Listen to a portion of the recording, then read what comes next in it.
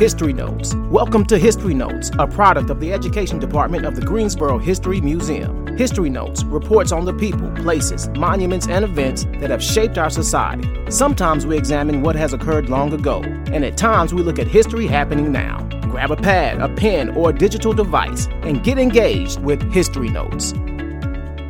Welcome, everyone. I'm Rodney Dawson, Curator of Education here at the Greensboro History Museum, and today I'm having the pleasure to talk about something I grew up watching. The history of the Aggie Eagle Classic is more than just a game. And first off, I'd like to talk about a lot of folks that put some time and effort into making this happen. This is kind of a collaboration. So if you travel to the North Carolina Museum of History in Durham, is that the... Well, in Durham, it is called the Durham History Museum. Durham History Museum, and collaborating with North Carolina Central University. Of course, we here at Greensboro History Museum collaborating with North Carolina A&T State University. Full disclosure, I'm an Aggie. However, we're chronicling and commemorating all the events and the stories and just the game and the people that surround it. I want to talk about the history of it. This museum was founded in 1924. And my research tells me that the first game in the series was in 1924, and it was a 13-13 tie. And now the series, let me make sure I'm right, as of I think it was September 21, 2021, 53-34-5, with A&T holding the 53. So Central's gonna play some catch up for us. We got to play some catch up.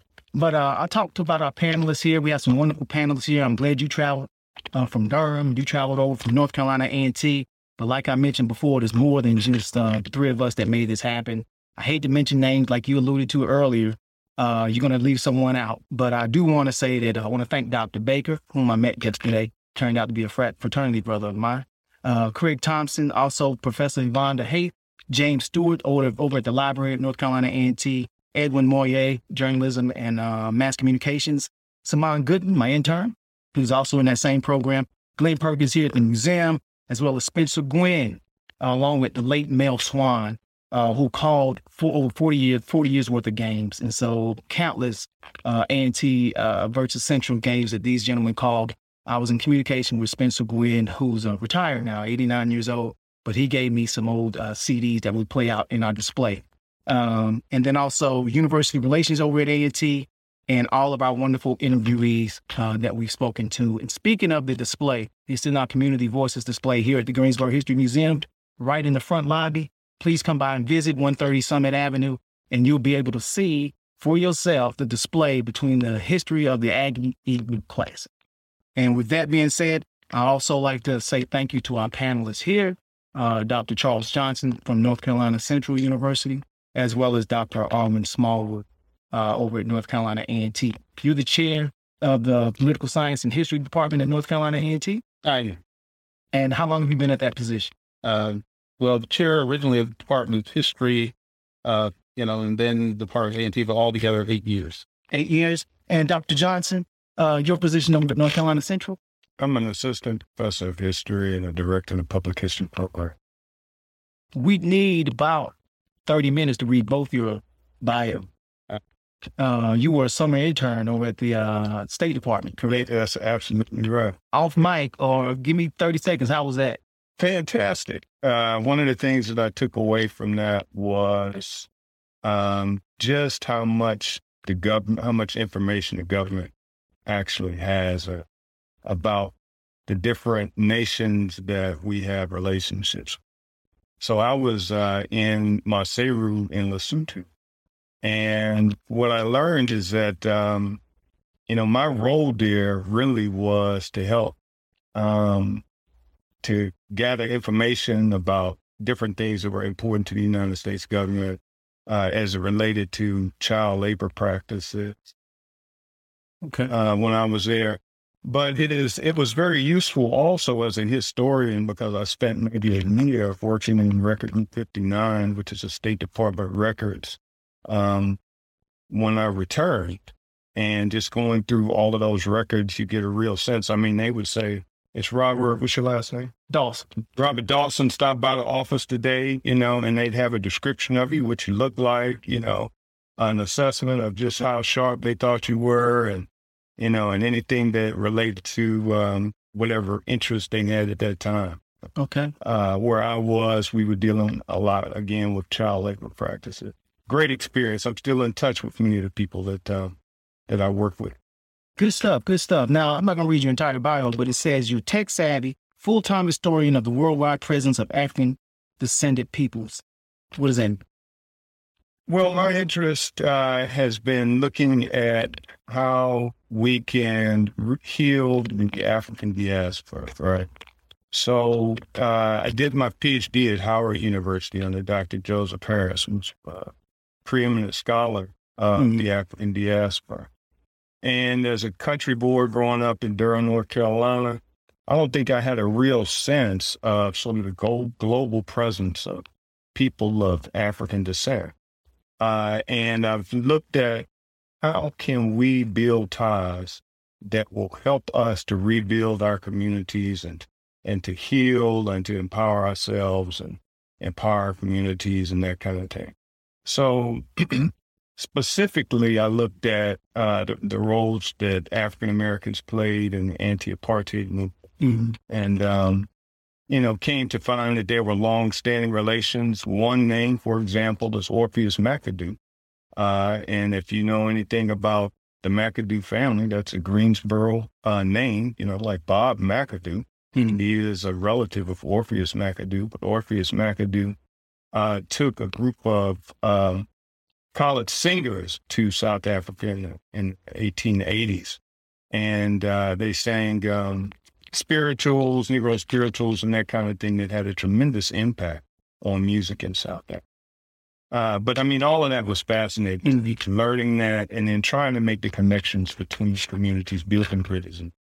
Great. Do you see what you're doing now with this Aggie Eagle display? Do you see that as furthering that cause? Absolutely. I think one of the interesting aspects of this rivalry is the close relationship between the institution.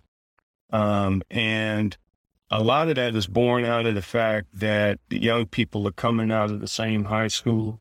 They know each other well. They come out of the same communities. And it's true for the players. I mean, guys that played at Durham Hillside went to both North Carolina College and North Carolina Central, and also the North Carolina A&T, and that closeness of it, that fuels the rivalry, obviously, but it also means, to me, just looking at some of the other rivalries, looking at Grambling and Southerns and some of the others that are in the SWAC that are similar.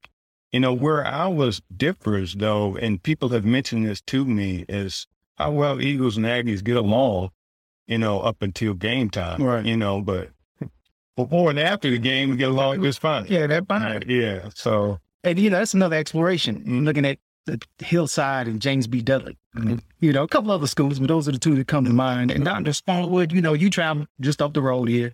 And you said you've been at North Carolina A&T for 8 years, and you're the professor and chair of the Department of History and Political Science in Aggie land. And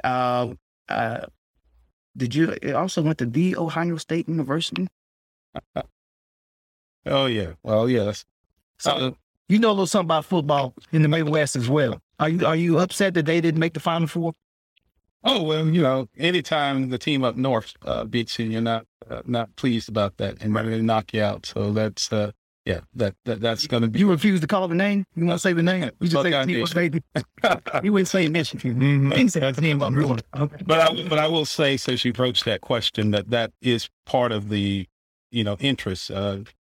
Dr. Johnson and I, in collaborating on this project, both having attended North Carolina, because I am an alum of North Carolina Central, understood and grew up with this rivalry in terms of the importance of it to both cities and both communities.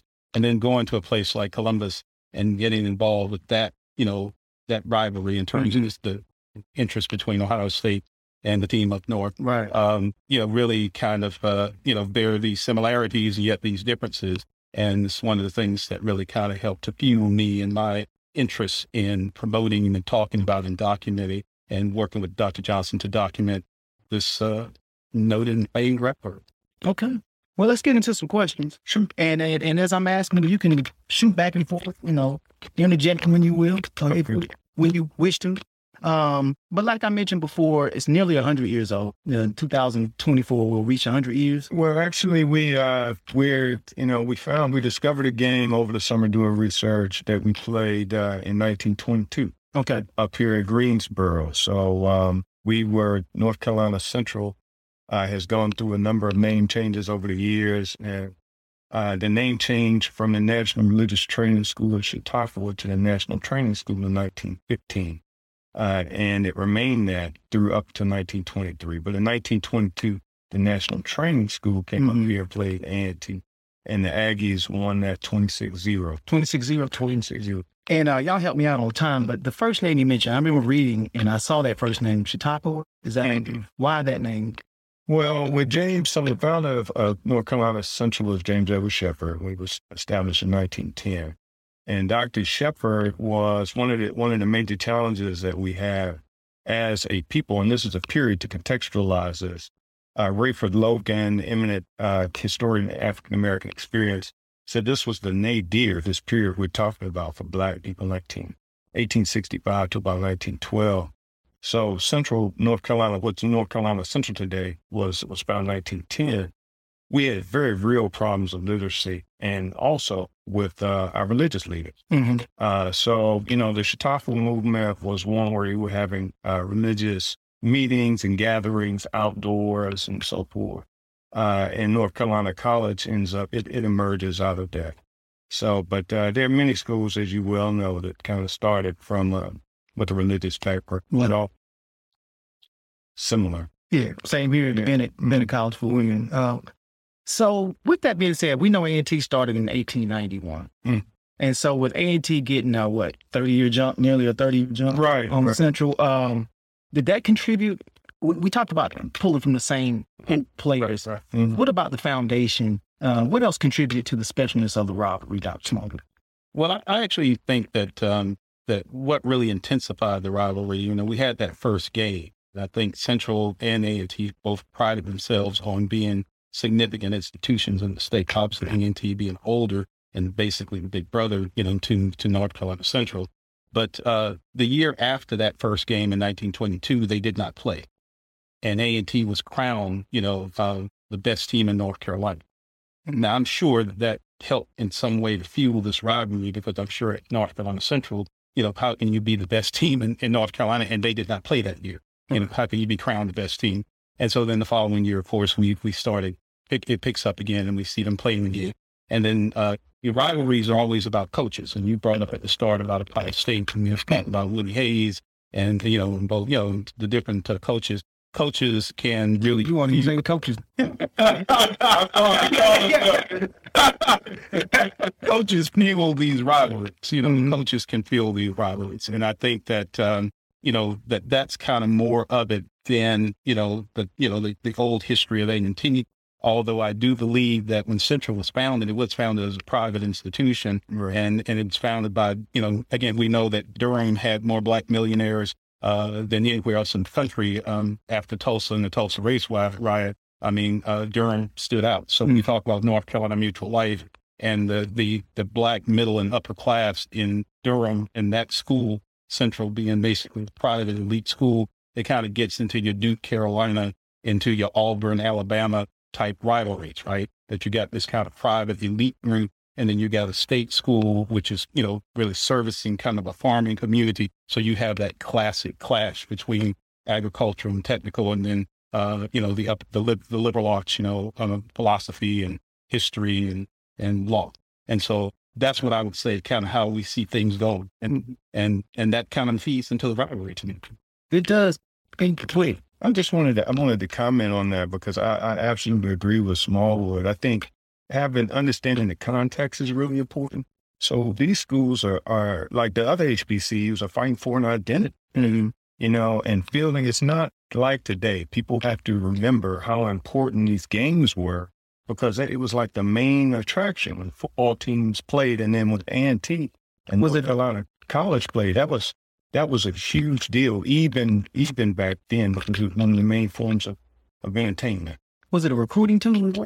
It was a really important recruiting tool for both institutions in terms of you're clearly speaking beyond the gridiron. Mm-hmm. Oh yeah, absolutely. If you look at here recently, North Carolina Central went on a run where we won 3 in a row. In fact, against A&T 2014, 15, 16, and won the MEAC. Years in the enrollment, went through the roof. And North Carolina A&T here has been, one of the most dominant HBCUs in football this last decade. Mm-hmm. And you look at where A&T, how it's doing, and you don't want to put it all just on football, but it does matter. And I think A&T has been very intentional about using that. Right. My son took a tour at A&T about a month ago. He's interested in being an engineer. Mm-hmm. And he's got like one application. I'm trying to get him to fill out more than one application. He said, okay, how about that? But, but the tour guide was outstanding. It was outstanding tour. And she included that, though. She talked about the football team and, what it means at A&T and the esprit de corps that comes out of that. But before you go on, I just want to mention, A&T's first coach was really outstanding. His name was Lonnie Byarm. And Byarm studied with some of the great coaches from the historically white institutions of that period. So he studied with Nuke Rockne at Notre Dame, who was an end to emphasize the forward pass. He studied with Robert Zucke, who was at Illinois, the guy who established the huddle.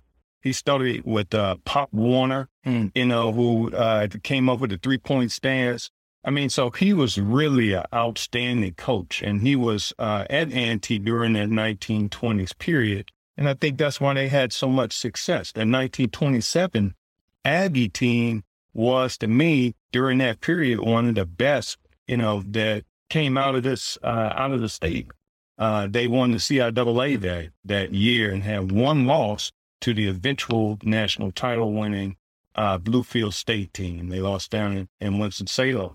But A&T turned around and hired their coach in 1930. So Big Jeff Jefferson, so yeah. Well, I'm glad you mentioned Coach Byarm, because in the display, the Community Voices display here at the Greensboro History Museum, we do have a picture of Coach Byarm from 1919. So we represent the coaches from 1919 to the present. So that's noted. And I want to ask you, and then I'll come back. I know growing up, I don't want to date myself, but I remember the Ben Bay. Mm-hmm. And then I remember the Budweiser Superflex. Mm-hmm. And I would compare the two. Mm-hmm. This was better than that one. Therefore, A&T is better than Central. And in essence, it wasn't. It's just, so I already had an allegiance to A&T because of proximity, I would say. But I got a feel for the school. Like, A&T is my school. And then if I went to Durham for anything, I felt I was in Central Territory. I could be going to Durham and go to the store. Mm-hmm. And I felt I was in Central Territory. But that's the allegiance and the connection I had to the school. So in your eyes, as a faculty member, as a resident here coming from another part of the state, how do you feel the A&T community views Central?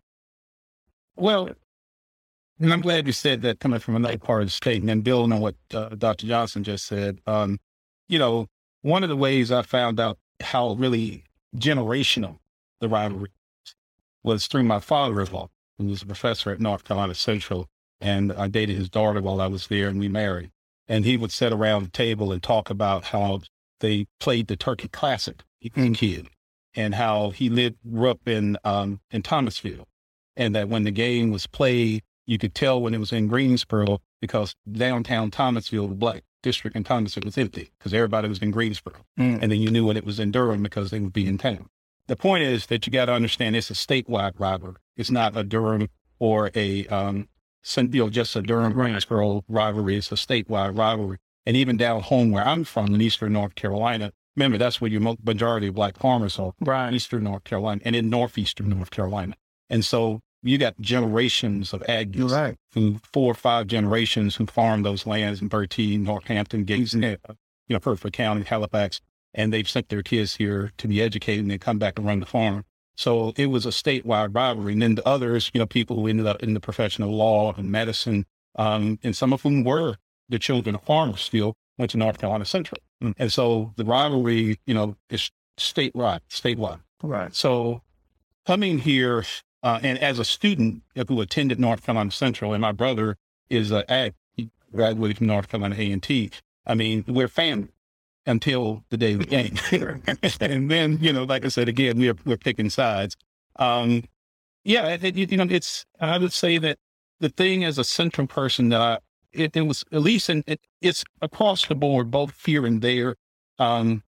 When you talk to students in our program in political science who think about going to law school, they're like, oh, I've got to go to Central. There are places they can go and they'll think about going to Central's law school, but the rivalry is still that still have a tinge of it. And what we always say is, no, we're sister institutions. It's a great school to go to, graduate school or go to law school. But, it's so ingrained in the students, about the rivalry that still, there's that, do I really have to go, kind of thing, that they don't want to do. So I would say that, yeah, it's definitely it's a rivalry that goes beyond just the campuses and just beyond the states. I do believe that A&T has the big brother kind of syndrome, but they sometimes see, the Central as being the younger institution and they're the older institution.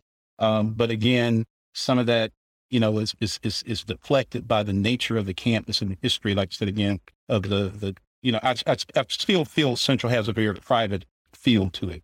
You can see it in the architecture of the campus, you can see it in the layout of the campus. And if you talk to old timers, you still have that feel of like a private institution, even though it's a state supported institution.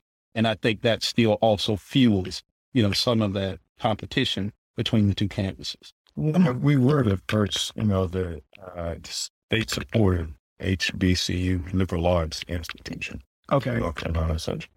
And by way of introduction, I was born and raised in Durham. So I can really speak to what Dr. Smallwood is saying.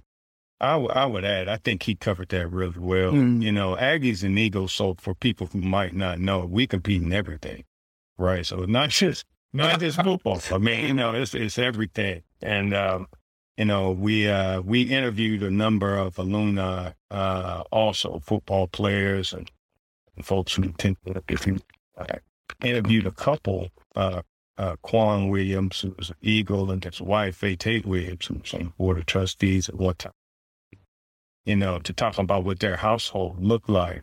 Eagles and Aggies married. They wanted to make sure, that I emphasize the fact that the rivalry doesn't just happen in football, and it goes on all the time, But it's a healthy thing because I think we carry that over in life, right? And we keep that competitive spirit and so forth. And, I'd like to think that we pick on each other, but I don't know that we would allow anybody else to. Exactly. They did it. Yeah, exactly. And that if you watch the video more than just the game, some of the players mentioned that very thing. I think it was Dexter Feaster, who came from the eastern part of the state, and how that game meant something to him because it was the only game his family could make it to when they played in Central. Okay.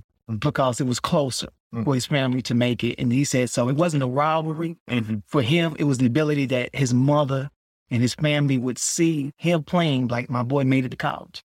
And he saw the smile on his mom's face. So those are the stories you get, when you talk to people. So, it ties into what you talked about. And I was going to ask you, but you kind of answered it about how, unless you think you didn't, Central views A&T, North Carolina Central views A&T. I think it's similar to how Dr. Smallwood said. I mean, you go down to individuals, it can be, but I think generally we see each other as brothers, as the institution. Coach Broadway, did he coach at Central? He did. Okay. So I know Coach Broadway, we have Coach Hayes, and probably a couple more in there. So we have Washington.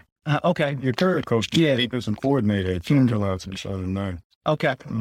So we have a lot of that going on, but you talked about how the coaches kind of really shaped this thing, and I had some names here. Coach Riddick, Broadway, Coach Hayes, who resonates with me. He was when I was coming up, he was the name, Coach Piggy, and several others.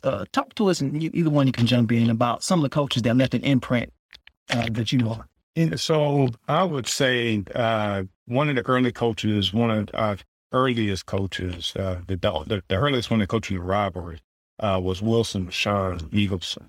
And he was a good Kappa brother of ours. Oh, okay. And he had attended Indiana University. And he coached the Eagles from 1922 to 1926. And then he came over. He was the first coach to switch sidelines. So he coached at North Carolina A&T in 1930. Really outstanding coaches in this rivalry. Harry Jefferson, Big Jeff Jefferson. He had won 2 national titles when A&T got him to come here in 1930. Okay. He had won at Bluefield, but he couldn't beat the Eagles. Where's Bluefield? Is that West Virginia? Yeah. Okay. He couldn't beat the Eagles, man. So he didn't Lasbury. He went on up to Virginia State. But there have been some great ones. We covered our exhibit down in Durham on the A&T side. Bill Bell, who played at Ohio State, was an outstanding tackle for Ohio State University and doing a lot. Dr. Bill Bell, very outstanding coach and just leader, period. Burt Piggott is another one. Burt Piggott had actually played for Bill Bell when Bill Bell coached the Army Airfield team at Tuskegee, the Warhawks, in the 40s.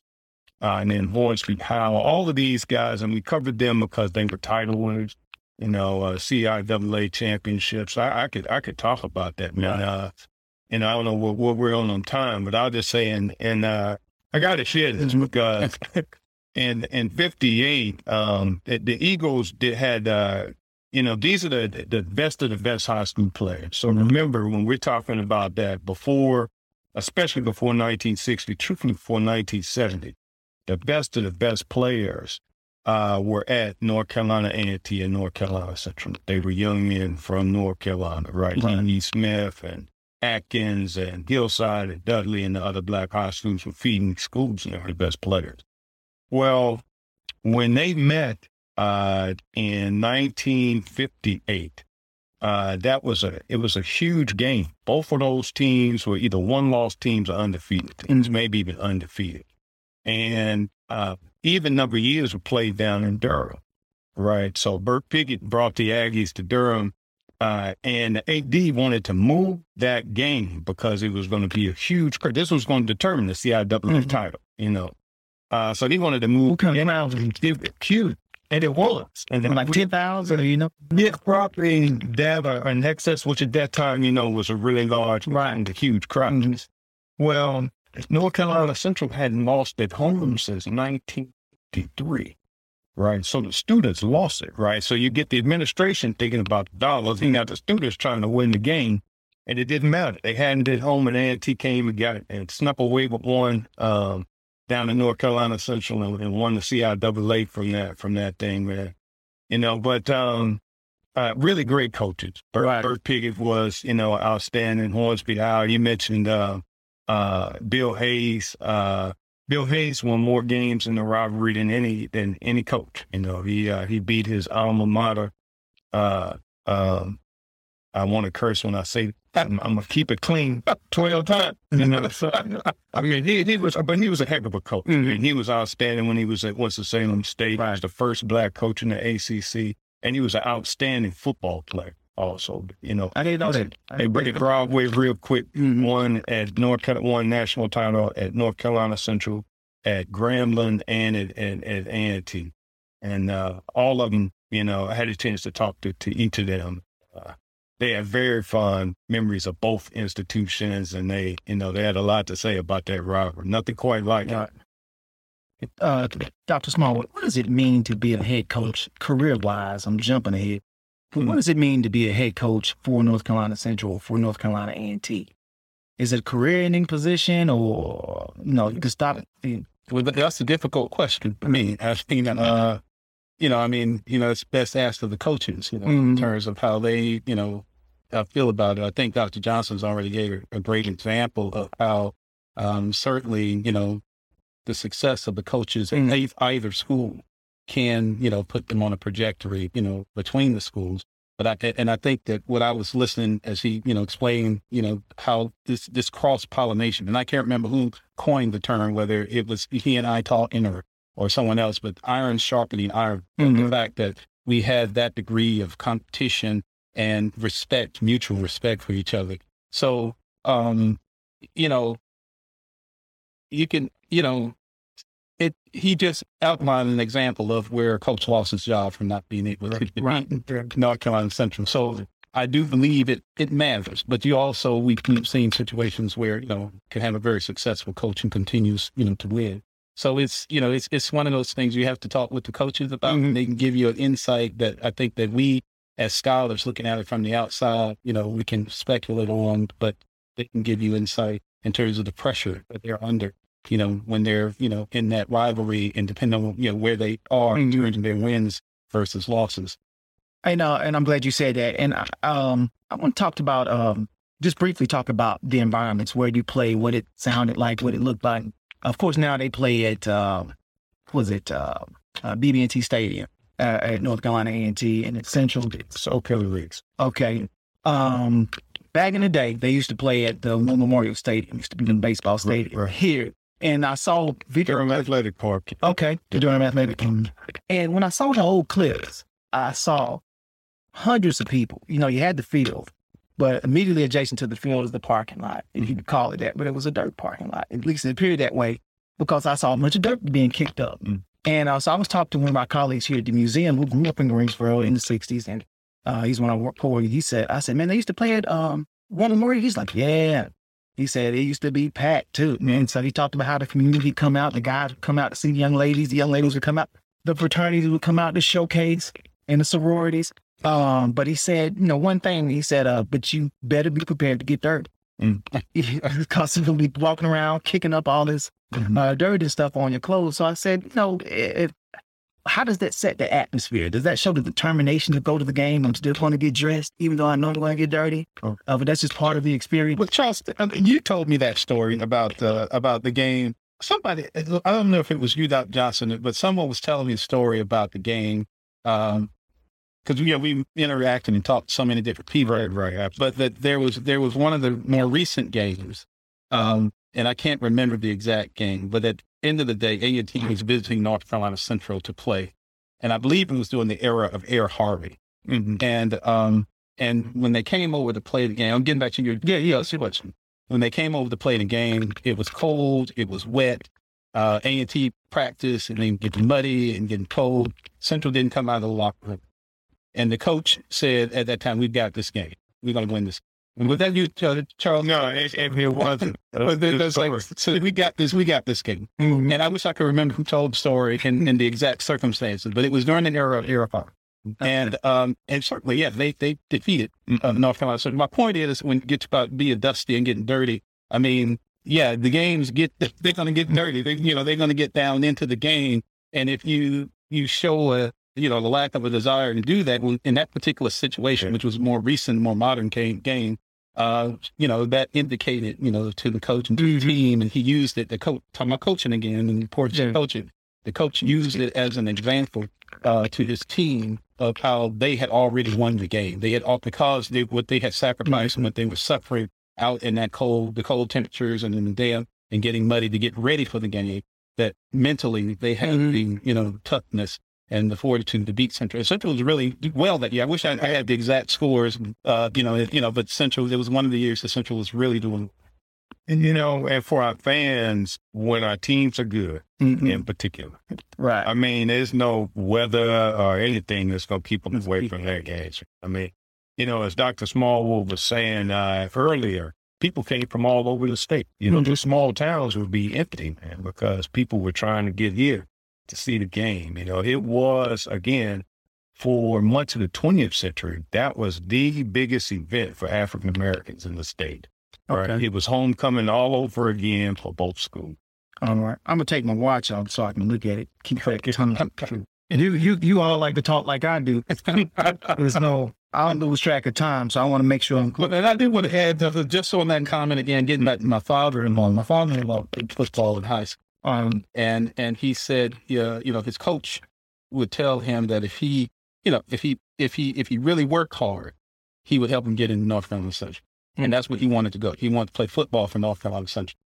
And he was committed. So my point is, during the recruiting, we talked earlier about, recruiting players and what did this game do for recruiting players. And we already talked about Dudley and the fact that roughly half the student body would go to Central, half would go to A&T. Right. Same thing with Hillside. I mean, this was just kind of a pattern you follow around the state. When it comes to Black communities around the state, although there were other HBCUs, and like Winston-Salem State was very popular in Winston-Salem, I dare say that you had another set of Black colleges that were, statewide in terms of people desiring to go to one of the other schools. And get back to reputations again, A&T really working with the farming communities and having agriculture extension offices all throughout and in pretty much every county, they have presence. And then when we get back to Central, when we talk about Shepherd and the folks who founded North Carolina Mutual Life Insurance and the fact that they were the only insurance company that would insure Black people,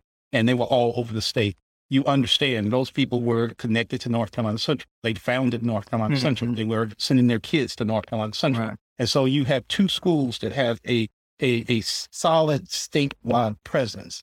And they let you know, anybody who's associated with those schools let you know, I went to North Carolina Central, I went to North Carolina A&T. And so you had that really state rival. And just real quick, building off of that, Smallwood, when I took the tour of A&T, beautiful campus, the School of Business is named Ed Merrick, right? Hall or whatever you call it. And his father was John Merrick, and John Merrick was a principal founder of North Carolina Mutual Life. There's those ties again. But, you talked about the fans' commitment to attend the game, the building of the rivalry. And so we know the tickets weren't free at any point, right? So they all paid. So what kind of financial impact? I heard a friend of mine talk about how he was talking anecdotally. He didn't have data in front of him, but he was saying how he believed that A&T they funded their athletic program off of 2 games, basically. It was A&T and Winston-Salem State, and that was every other year if they would trade. And then it was, 3, homecoming, and then the Aggie Eagle Classic. And so talk about, Dr. Johnson, the financial impact of the Aggie Eagle Classic for these schools such as Central and A&T. Well, what I would say is that there's so many ways that you can look at that. Arwen and I didn't take off to try to drill down and come up with figures that kind of way. But there's so many ways that the institutions pay off. We produce, A&T and engineer, as the number of Black engineers that have come through, A&T, Department of History at North Carolina Central. We're like no other department in the state in terms of producing Black scholars and so forth. So I guess what I'm kind of driving at is the payoff is in so many different ways. But speaking to the classics, it's really important to our athletic programs because we don't have the resources that we'd like to have. When I'm asked about HBCU football compared to PWI or historically white institutions, that we're about to see going into, the bowl season and all, the difference is the budget, right? And that's the major difference. If we had Alabama's budget, we'd be glad to go out and play Alabama, right? So that would make all the difference. So those games, just as you have mentioned, are really important in driving revenue and helping to cover the cost for our athletic departments and so forth. But I want to make it clear it goes beyond just that. There's so many other ways it contributes to the state, and those players go on to do outstanding things. That's an excellent point. And you pointed that out. And bringing up the fact that you need resources to build a program. Alan Hooker, famous quarterback from A&T, talked about that in the video more than just the game. He mentions how he saw a picture of a game where A&T had a helmet with the guard and Central was playing with basically a leather hat. And he said, so it makes a difference. So in other words, he was trying to say support your alma mater. Right. And because we want to see A&T thrive. That's better for Central. We want to see North Carolina Central thrive. That's better for A&T. Absolutely. And so we use that to say, if you're watching, support the school. Definitely. Very, very. Before we get out of here, we got about 8 more minutes. And the last question, just to prepare it in your mind, what you think about the series. I'm not asking now, but just preparing your mind when it moves to Charlotte next year at Bank of America Stadium. So I'm kind of implanting that in your man. But are there any particular, and I hate to ask this question because I'm going to leave a player out. There are any particular moments or players that changed how you view the game? Mine would be watching Alan Hooker play, and his passion for the game. He teared up when he did the video because he talked about how he never stepped foot on campus until he became an Ag and how it just changed his life. When I see him, that's all I see, A&T. And he went on to play pro. He didn't say about his pro career. He talked about how A&T changed his life. But so he was the player that changed the perception for me for A&T. Is there any player or moment that changed the series for you or how you view it? Yes, I can speak. So we did the same thing, right? I think, in fact, of the exhibit, the most compelling part are listening to the testimonials of the players and the coaches. I mean, it is something that who did it for me was a player who played at E.E. Smith in the early 60s, from 60 to 63. Okay, great. My mother-in-law will be glad you made the Hey, look, man, outstanding drum majors, and football players. Earl Ab Harvey is E.E. Smith. Why do they have such Doug Wilkerson, E.E. Smith. I mean, some really. How do they produce drum majors like that? Like they're intentional about it. Oh, man. I think they're intentional about it. You start kind of a tradition, and you keep pushing that. But Connie Borkin was that player for me. Connie played running back and linebacker at North Carolina College in that 1960-63 period, and just like Alan Hooker, he loved his teammates. That's what came out to me in talking about. He loved Curry and Rick. And playing with, they still talk like every day. He said, outside of my immediate family, like closest friends, these guys, that's my family. And just like Alan Hooker, he teared up when he started talking about what they meant and the different lessons that he learned. And he could talk about, and we have to make sure that you all have that so Aggies can see this, because he talks about playing A&T at you all's great players, man, and what that looked like, and the kind of the sense of pride that both, because everybody knew everybody, right? When they stepped out on the field, they gave it everything they had, in those games. And again, I'm gonna just emphasize, especially for that period, those guys really wanted everyone to know they were the best of the best players, and they really. But yeah, you get that sense of, we started out talking about connections and how important that is, right? And you really get that. And all of the players know each other. For us, you mentioned great players, Doug Wilkerson, when I asked the Eagles, who, and they don't really like to do this because there've been so many. Right. But Doug Wilkerson is one in that 60s period in particular, but he was just a phenomenal player, just like you had Elvin Bethea, and those two actually ended up at Houston in the NFL and drove, I understand, to Houston together. So... now, we know Ernie Barnes is the artist. Yeah. How was he as a football player? He was a very good football player, good enough to make it into the NFL. Okay. And, he, Durham Hillside, grew up, as a Durhamite, grew up in the bottoms, and Ernie Barnes was a very good football player, played in the 50s, I think 56, 59 in North Carolina College. Yeah. But we know him from Sugar Shack, right? And all that kind of thing, and good times and all that. Yeah. Anybody for you, Dr. Smallwood? Moment, anyone? Right. Well, mine's going to be a little different, and the moment stands out because when Dr. Johnson did their opening over at Durham at the museum, Eric Montgomery came. He was a supporter for putting their exhibit together, financial supporter, and he was my classmate. We started North Carolina Central together and attended North Carolina Central. And the thing that struck me, he now owns a law firm in Charlotte, bringing Charlotte back into the mix. He owns a law firm in Charlotte. That he was just always a genuine person. I mean, I wasn't really into athletics that way in college or in high school. I couldn't play sports, and had bad vision and couldn't play sports. But he was just always Eric Montgomery. He was just always who he was. He was just He was just always himself and just a good guy.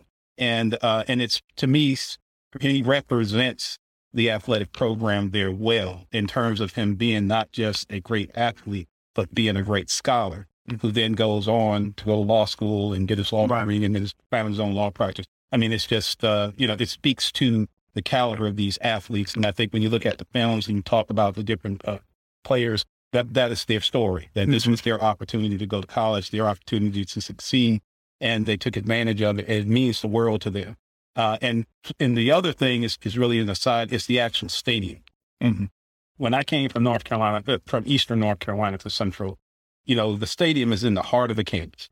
So we walked down from Chitley Hall to the stadium on Saturdays for the home games. So it showed that was the heart of the community, right? That was the heart of it. And I always compare it with Ohio State, bring it back into the Ohio State experience. When I went to Ohio State, the football stadium was like in the heart of the community. And the sports program and the football program was just a major part of that campus. And I felt at home. I felt a kinship to what I had experienced my 4, 5, 6 years, because I got my master's at Central as well. But my time at North Carolina Central, I saw that same connection, that same camaraderie. And then going back to the Ohio State connection again, Helen Edmonds, who had finished Ohio State, in the 30s and sent a lot of her students to Ohio State, Early Thorpe and others. I mean, there was not a bigger fan of North Carolina Central than Helen Edmonds. And she would point out to everyone all the time, the Eagle is not any ordinary barnyard but that we are exceptional, and you are to be exceptional. And from the time she got to Central onward, the Helen Edmonds building now named for her, where Dr. Johnson goes to work every day, she sent numerous scholars out, started that tradition of producing so many great African-American scholars in history and people who went on to law school. I believe one of her students was the former Chancellor, Julius Chambers. Right. Absolutely. Yeah. Back to Charlotte. Yes, back to Charlotte. Right. Yeah, taking us right back there. Yeah. I heard his name a lot. I went to a fellow Aggie, Justice Henry Friday. They did a cinematography project, and they unveiled it this past Saturday. And his name came up quite a bit on Julius Chambers, as well as some others, some fellow captains too. Oh. So my last question, and we'll get out of here on this, is what are your, you don't have to do a deep dive, but your initial thoughts, what's your reaction to the Aggie Eagle Classic now being moved to Charlotte in 2000? I'm not sure how long the contract is, but it begins in 2022. So it's no longer a home and home. It's not always been. We played at Carter Finley Stadium after 1990. Dr. Johnson, I'll start with you. What is your reaction about what do you think the tournament's going to be? Well, I understand it. Again, it's now even bigger than just statewide, right? Because people travel to come to these games, and our alumni all over the country, all over the world, truthfully. So they travel to come here. So we understand that. But for me, so I understand it. But for me, I think it's something when you play at home and you play. I get it's a revenue thing playing in those stadiums. But for the kids, it is like Dr. Smallwood was just saying, it's right in the heart of the campus in North Carolina Central. And all of the kids come and the locals and everything. And it makes it really special when it's that way. But I understand it, and it will be great, and it'll be a lot of fun and all of that kind of thing with Charlotte. But it's different when it's especially because that's a really large stadium. Yeah. So it's kind of spread out as compared to when we kind of all on top of each other and all that. And I'm thinking how it looks when we look at it on TV, how's it going to look? And then you can't show off your outfit. Right. The cameras can't find a spot to step somewhere where everybody can see. I'm sure they'll find a place. But it's just, I understand the intimacy. Right. But and what about you, Dr. Smallwood? Well, again, be along the same lines that, it's understood, but as Dr. Johnson has just pointed out, we talk about places where A&T and Central have huge alumni bases, Atlanta being one of them, obviously, and gives people more access coming up from, and then with the airports to give people the chance to fly in, with people, in DC and all over, not to belabor this and draw it out. One of the things I learned at Central was how our alumni network, and it gets back to the history of this game, the history of these schools, that you have to remember because of Jim Crow and segregation, just bringing everything back to a point. We produced so many outstanding people, but they couldn't stay in the state. and get quality jobs in the state. So historically, we've always had to send our people out to the Midwest and to the Northeast to get jobs in other cities, and they prospered and they've done well. Right. And so that's still the pattern. They send their children back to A&T and they send their children back to Central. And if we lifted the caps, we would even have more students from out of state because so many of our alums were forced to go out of state to get jobs. So coming away from your point, I agree with Dr. Johnson that it takes away from the intimacy. It takes away from, both groups being on each other's campuses and then that home field advantage. And it really kind of splits it. It evens the playing field, I would think, in the sense that when people are there in Charlotte, it's going to be, probably a greater equalizer in terms of crowd and when we go to those games. But we understand, we both do the economics and what's at play. And it'll be great, just like it's right. I mean, it'll be a lot. We'll adapt. Yeah. So we reached the end of our time, and but I'd like to give you an opportunity to take 60 seconds and say some final things if you have anything to say about the future of the Classic and the two schools, not just football, but the programs. Well, I think we're both doing really well. Both institutions are doing really well. When Dr. Smallwood approached me about doing this was his idea. It was a no-brainer to do it. We wanted to honor both institutions. We wanted to honor the players and the coaches and the alumni and so forth from both institutions. And it really is so much more than just a game, right? And really appreciative of this opportunity to come up here and to share what I know and to invite the Aggies down to Durham to the Museum of Durham History. You all are represented there well. In that exhibit. So thank you so much for having me. Absolutely. And I'm going to make a trip down in the next week, 2 weekends. Give me a call and, I'll come over with you and, and absolutely. I'll do it. Yeah, sure. Yeah, absolutely. Dr. Smallwood. Well, again, it's the same. It's been an honor and a privilege to, just be affiliated with Dr. Johnson. I mean, we had a chance to meet each other early in my career here at A&T, and he's just an outstanding person. The opportunity to interact and work on projects such as this have just been, this has been the high point in my career. And when we talk about, the game and the meaning of the game, you're not going to find anybody more passionate about, Central and A&T. I tell people the story all the time. If it wasn't for North Carolina Central, when I applied for college, A&T turned me down along with everybody else in the state. Only North Carolina Central accepted me. Opportunity to do whatever I have done is because of that foundation. But I have treated A&T and the Aggies have treated me like family. Right. And I have done for A&T what I would do, for my alma mater or for any other, school level. So I have given A&T it all, given it all to. And you've done a fine job. Thank you. Coming from an Aggie. But, we appreciated the opportunity as well. We always loved, my director, kind of charged us with reaching out to the community, doing more outreach and getting stories that may be underrepresented or marginalized or whatever the case may be. And so it's an opportunity for us to do this. And Glenn Perkins, he handles our community voices display. And so it was just a natural fit. And like I said, we want to build on this. And so many different conversations we can have that need to just kind of put all of it in one big box and just let as a resource for everybody to use in classrooms or just to learn about the rivalry. So I appreciate you offering your content, your expertise, and your knowledge of history that you bring to this. And I invite people to come to the Greensboro History Museum, 130 Summit Avenue in Greensboro.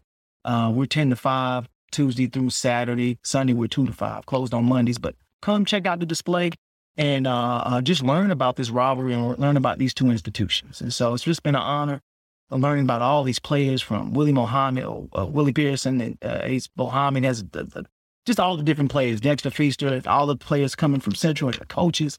Just a wonderful program. And so thank you for contributing to this. And if I didn't do that, so I want to thank you too. Thank you for this opportunity and for us being here and the work that you put into helping to get the exhibit here in Greensboro set up. I want to thank you and the folks that you mentioned, Ms. Haith and James Stewart for the work that they've done. So I did want to make sure I said that too. And it's been a great opportunity for us to sit and talk in this, and hopefully people will come up and see the display and see the images there.